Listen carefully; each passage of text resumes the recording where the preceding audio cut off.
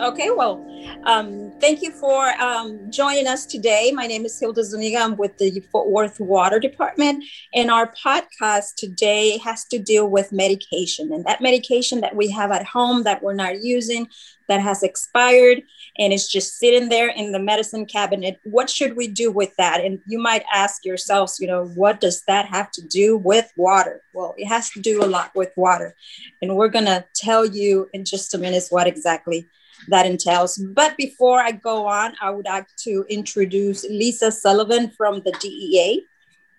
Lisa? Hi. As you said, I'm Lisa Sullivan. I'm the Diversion Program Manager here in the Dallas Field Division with the Drug Enforcement Administration. So excited to be here with you guys to discuss this program that's been going on now for 10 years. It's a phenomenal way to get the drugs off the streets and, of course, out of the water system. I cover the North Texas and Oklahoma area that deals with specifically pharmaceuticals. Most people think of DEA as the ones who are, crashing down through the doors, taking down the cartel. You see it on TV, taking off the cocaine dealer. And that's absolutely a part of it. The other part is a regulatory, the doctors and the pharmacists and the distributors that actually make legitimate pharmaceuticals that have an actual purpose. And then, of course, to make sure that those legitimate pharmaceuticals are not diverted into the illicit market where they end up getting abused and used. And then we have this incredible program, a community outreach program. And that's what actually has brought me here today. One of the things that the community outreach supports is this National Pharmaceutical Take Back Initiative. We have done, like I said, a phenomenal job over the last 10 years. Our first event was in September of 2010. At that point, I remember that one. Yes. Everybody was so nervous, but we were very surprised of the amount of pharmaceuticals that people just brought. Well, we were. And then the funny thing is that at that point, because remember, this is just North Texas and Oklahoma, we only had 19 sites signed up for the entire area. And we got 3,778 pounds. And we thought, wow, that's just amazing. Look how much people had in their medicine cabinet. Yep. Well, fast forward to last October in the middle of a pandemic, we had 146 sites and we collected 45,937 pounds. So makes our first event look very, very small. But as I said, it continues to grow. Fort Worth has participated either with the Fort Worth Police Department or the Tarrant County Sheriff's Office since the very beginning. Yes. Mm-hmm. And even Fort Worth, their very first one, they had, I guess it was like 100 pounds. And then the second event where the PD participated, there was 422 pounds. Last event, over 2,000 pounds. So it's a lot. And I remember the very first one, which we did,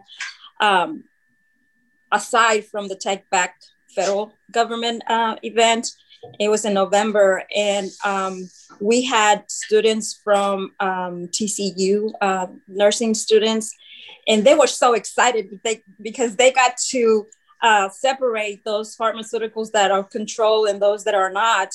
But then the next year or the following event, which was then we join you, we didn't get those students. So everybody was just, we don't have that expertise of knowing which is controlled and which is not. If it's sitting in someone's cabinet, it's a risk for anybody, right? Absolutely. So obviously from a DEA standpoint, we want to get the opioids and the drugs of abuse off the street. But you are right. Whatever is sitting in your medicine cabinet is a risk because unfortunately, these kids have no idea if they're going through mom's or grandma's cabinet. They're just grabbing a handfuls of stuff. Mm-hmm. And so if you're taking, say, a heart medication, and then one of your friends brings a controlled substance, the combination of those two, or even the heart medication on its own, can have negative impact on these children. Exactly. And that's where Samantha St. John from Cook Children's, who's also joining us today, comes in. Absolutely. Samantha. Yeah, so I'm Samantha St. John. I'm the program coordinator for the child safety team at Cook Children's. And our goal as a team is to prevent unintentional injuries in children. And of course, one of those being unintentional poisonings. So we really do focus on getting rid of those medications and kind of getting them out of houses, just like you guys have been talking about. Exactly. Sidebar, Hilda, did you want me to go into the message now? Sure, go ahead. Yes. Okay. I didn't know if we were just doing introductions real quick or the full message. I apologize. It's a discussion. It's a discussion. Perfect. So like I said, one of our focuses is preventing poisons by those medications and other household items. So when we're talking to parents, we're really talking about safe dosing, safe storage, and safe disposal. And when I say parents, I mean any caregiver, because we're also talking about grandparents, friends, relatives, just like you guys mentioned. For safe dosing, we want to make sure that children are given the correct dose that their physician prescribed, or that, it says on the side of a bottle. So we do this by using those measuring tools that are provided with the medication. So, medications come with syringes, measuring cups, different things like that. We want to encourage parents to only use those that come with the medication, because often, and I know that I was one of those children as well, was given medications with kitchen spoons, but kitchen spoons come in various sizes. And so you're never going to get the exact dosage with a kitchen spoon. We also encourage parents to write down their medication schedule for their child, set alarms on their phone, just some way of reminders, setting those reminders of when medications are given, therefore avoiding, giving it too soon or giving it later.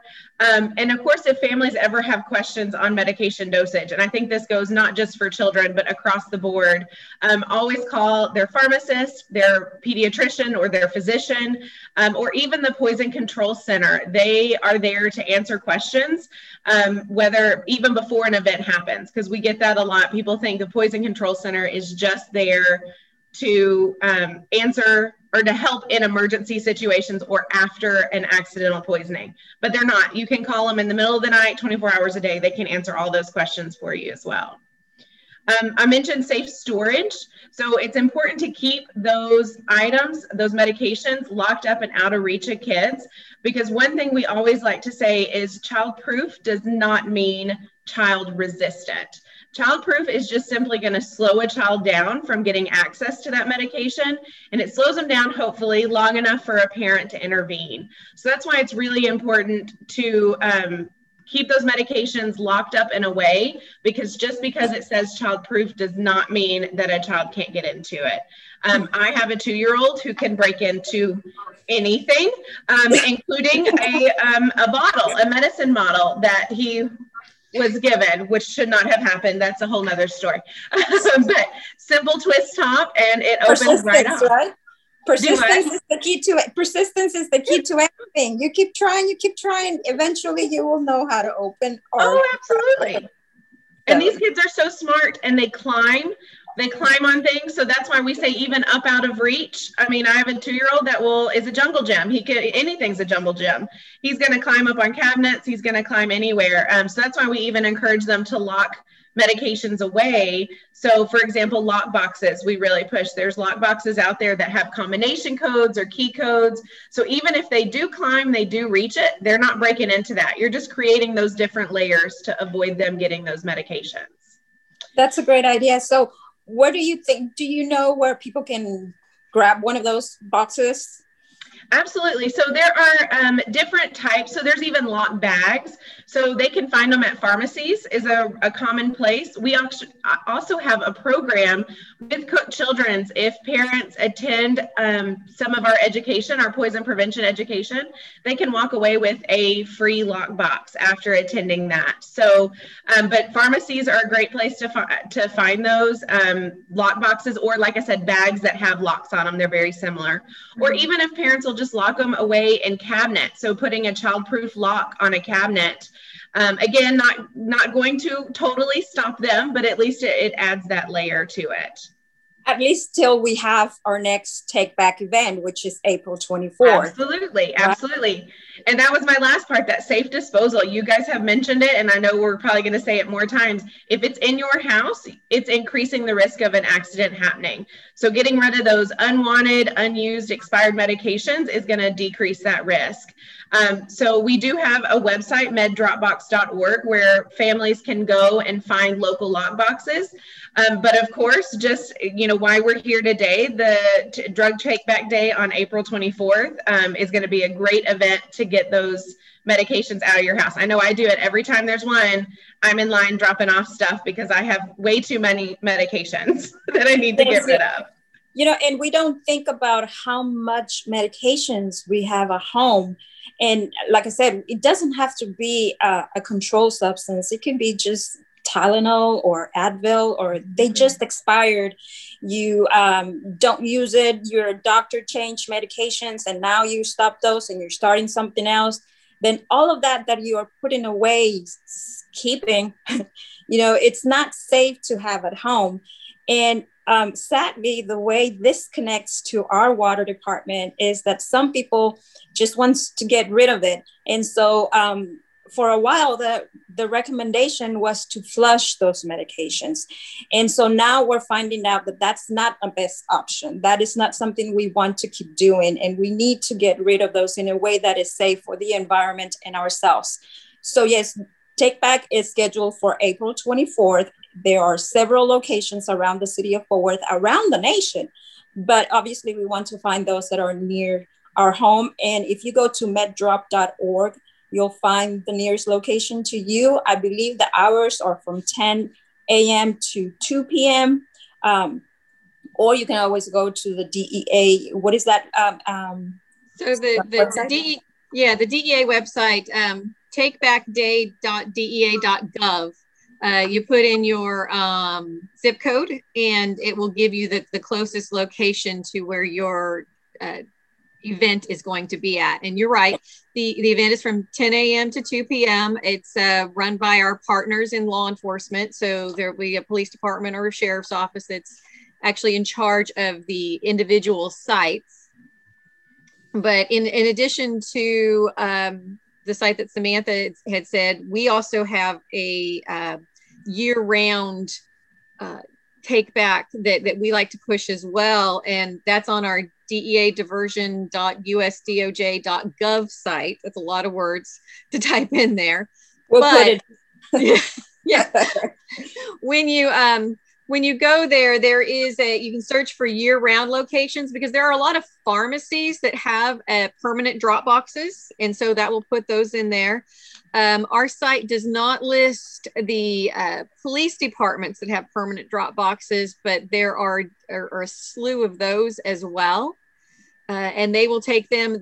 All of these events, whether it's the pharmacy drop box that you find year round or the police department or our NTBI, they are all anonymous. No one is going to be asking what's in the bag. No one is going to be taking down your name. Nobody's going to be looking at your prescription bottle. You're welcome to black it out. You're welcome to put it in a Ziploc baggie if it makes you feel better. But these drugs get collected and then they go up for incineration is how we get rid of them. So no one's going through there.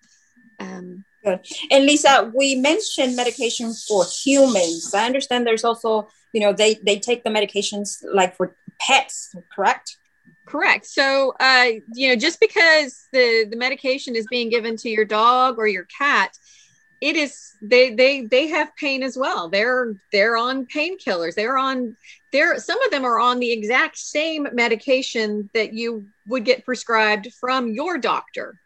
So if you need to get rid of your animals, any pill, capsule, even a liquid, as long as it's in a sealed bottle where it's not going to leak out, that's in your medicine cabinet, we will take. We would much rather have it and take it up for incineration than, again, have it being abused on the streets or dumped into the water system. Yes. And I know, since we've been in COVID restrictions, I know that those locations where they're taking the medications are also practicing those safe distances and the mask and everything. So if I was to bring the medication for my parents, they're of age and obviously they have a lot more medications at home than I do, because they don't want to expose themselves. Am I going to be in trouble for traveling and with those medications? Absolutely not. No. Any caregiver can bring the medication from their household or their parents' household. The whole intent is, again, to get it out of the medicine cabinets and safely dispose of it. Good. And then Samantha, I guess a question for you. Can you tell us exactly what can I bring? And is there something that I should do before I bring those medications? Do I prepare my meds? Should I remove the personal information that's in the bottles? What do you suggest for people to do?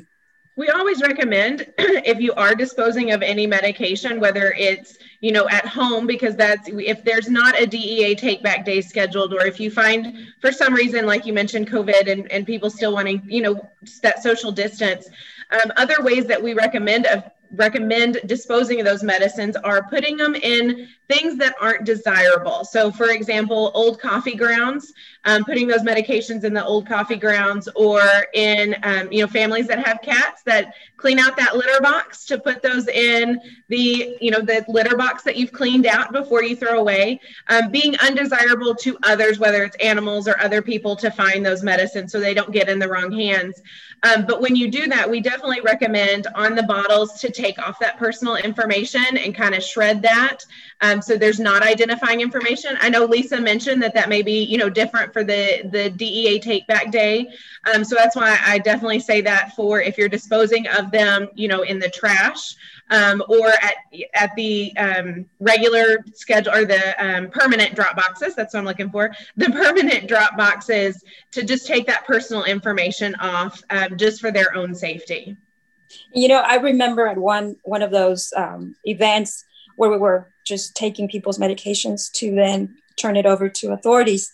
And a lady, you hear so many sad stories of patients passing and leaving just tons of medications for someone else to get rid of. And there was this lady who brought just a big jug of, the pickle jars, the big, 50 or 60 ounces of just a big jar. And she was telling us, I didn't know what to do. I didn't know whether I needed to combine everything and get rid of the containers, just put everything in one. And that's what I did. And so she just brought a big jar with what looked like candies. Okay. Oh my God, it was just so sad. Her story was that her daughter had just passed away from cancer and she had left so much. And you could tell it was a lot of colorful medications. And she said, I have other children at home and I just don't want this to get in their hands in any way or fashion. So is this okay to bring? And of course we took that in, but it was just so heartbreaking to know the suffering that she was going through. And she still had to bring all those medications to us, and smart lady too. She didn't want this at home. Absolutely. Because that's, when you've got a child with a chronic illness that's taking regular medications, we often leave them out on the counter so they can, easily access them. However, siblings and younger siblings are watching the older sibling take this medication and they don't know the difference. They don't understand that's only for that child, or that's not for them to take. And so that's where it kind of comes back to, like, keep them locked up, keep them away, get rid of them, take them to these take back days when you don't need them anymore, because it's limiting the access to others, whether it's other children or grandparents or just others in the community who don't need to get their hands on these medications. Exactly. And then we have the environmental. I was talking a minute ago about how it affects the water department, and it affects our water department and just any other water department in the nation, because just like any other wastewater treatment plant in the nations, in Fort Worth, our wastewater treatment plant is not equipped to remove these kinds of chemicals. Most of the process is organic. So when you add a chemical to it, we don't have the ability to remove chemicals from the water. So we ask everyone to think about it. You know, before you flush, think about it. You know, it's just the drive away. Very easy. Now you just have to drive through, just like you go to a fast food restaurant, drive through, drop your meds, and no questions asked, no other requirement of that person dropping off the medication. So think about it when you are trying to get rid of those medications. Also, a lot of people tend to throw that in the trash. And I know for our friends at Code, which deal with the soil contamination, they don't like that either, because it eventually is going to sip out and contaminate our soil. So there's the safety for humans, but then there's also the environmental issue that we may face if we were to flush or throw this in the trash. Obviously, if we don't have another option, then like you said, Samantha, put it in a container with something that is not a good thing to eat or to have around that we don't like, and then mix it up and dispose of that way in the trash. Any other thing that you think I'm forgetting that should be mentioned? So no, the only thing that I would say is that, you know, again, both NTBI and the permanent drop boxes that you see out there, the permanent drop boxes are becoming more and more prevalent in your local pharmacies and in your police departments. You literally, you do the same thing. You walk in and you put it into a permanent drop box. You're not handing it over to anyone. Nobody's looking at it. You socially distance. A family member can take it to the permanent drop box as well. So I would highly recommend using those options.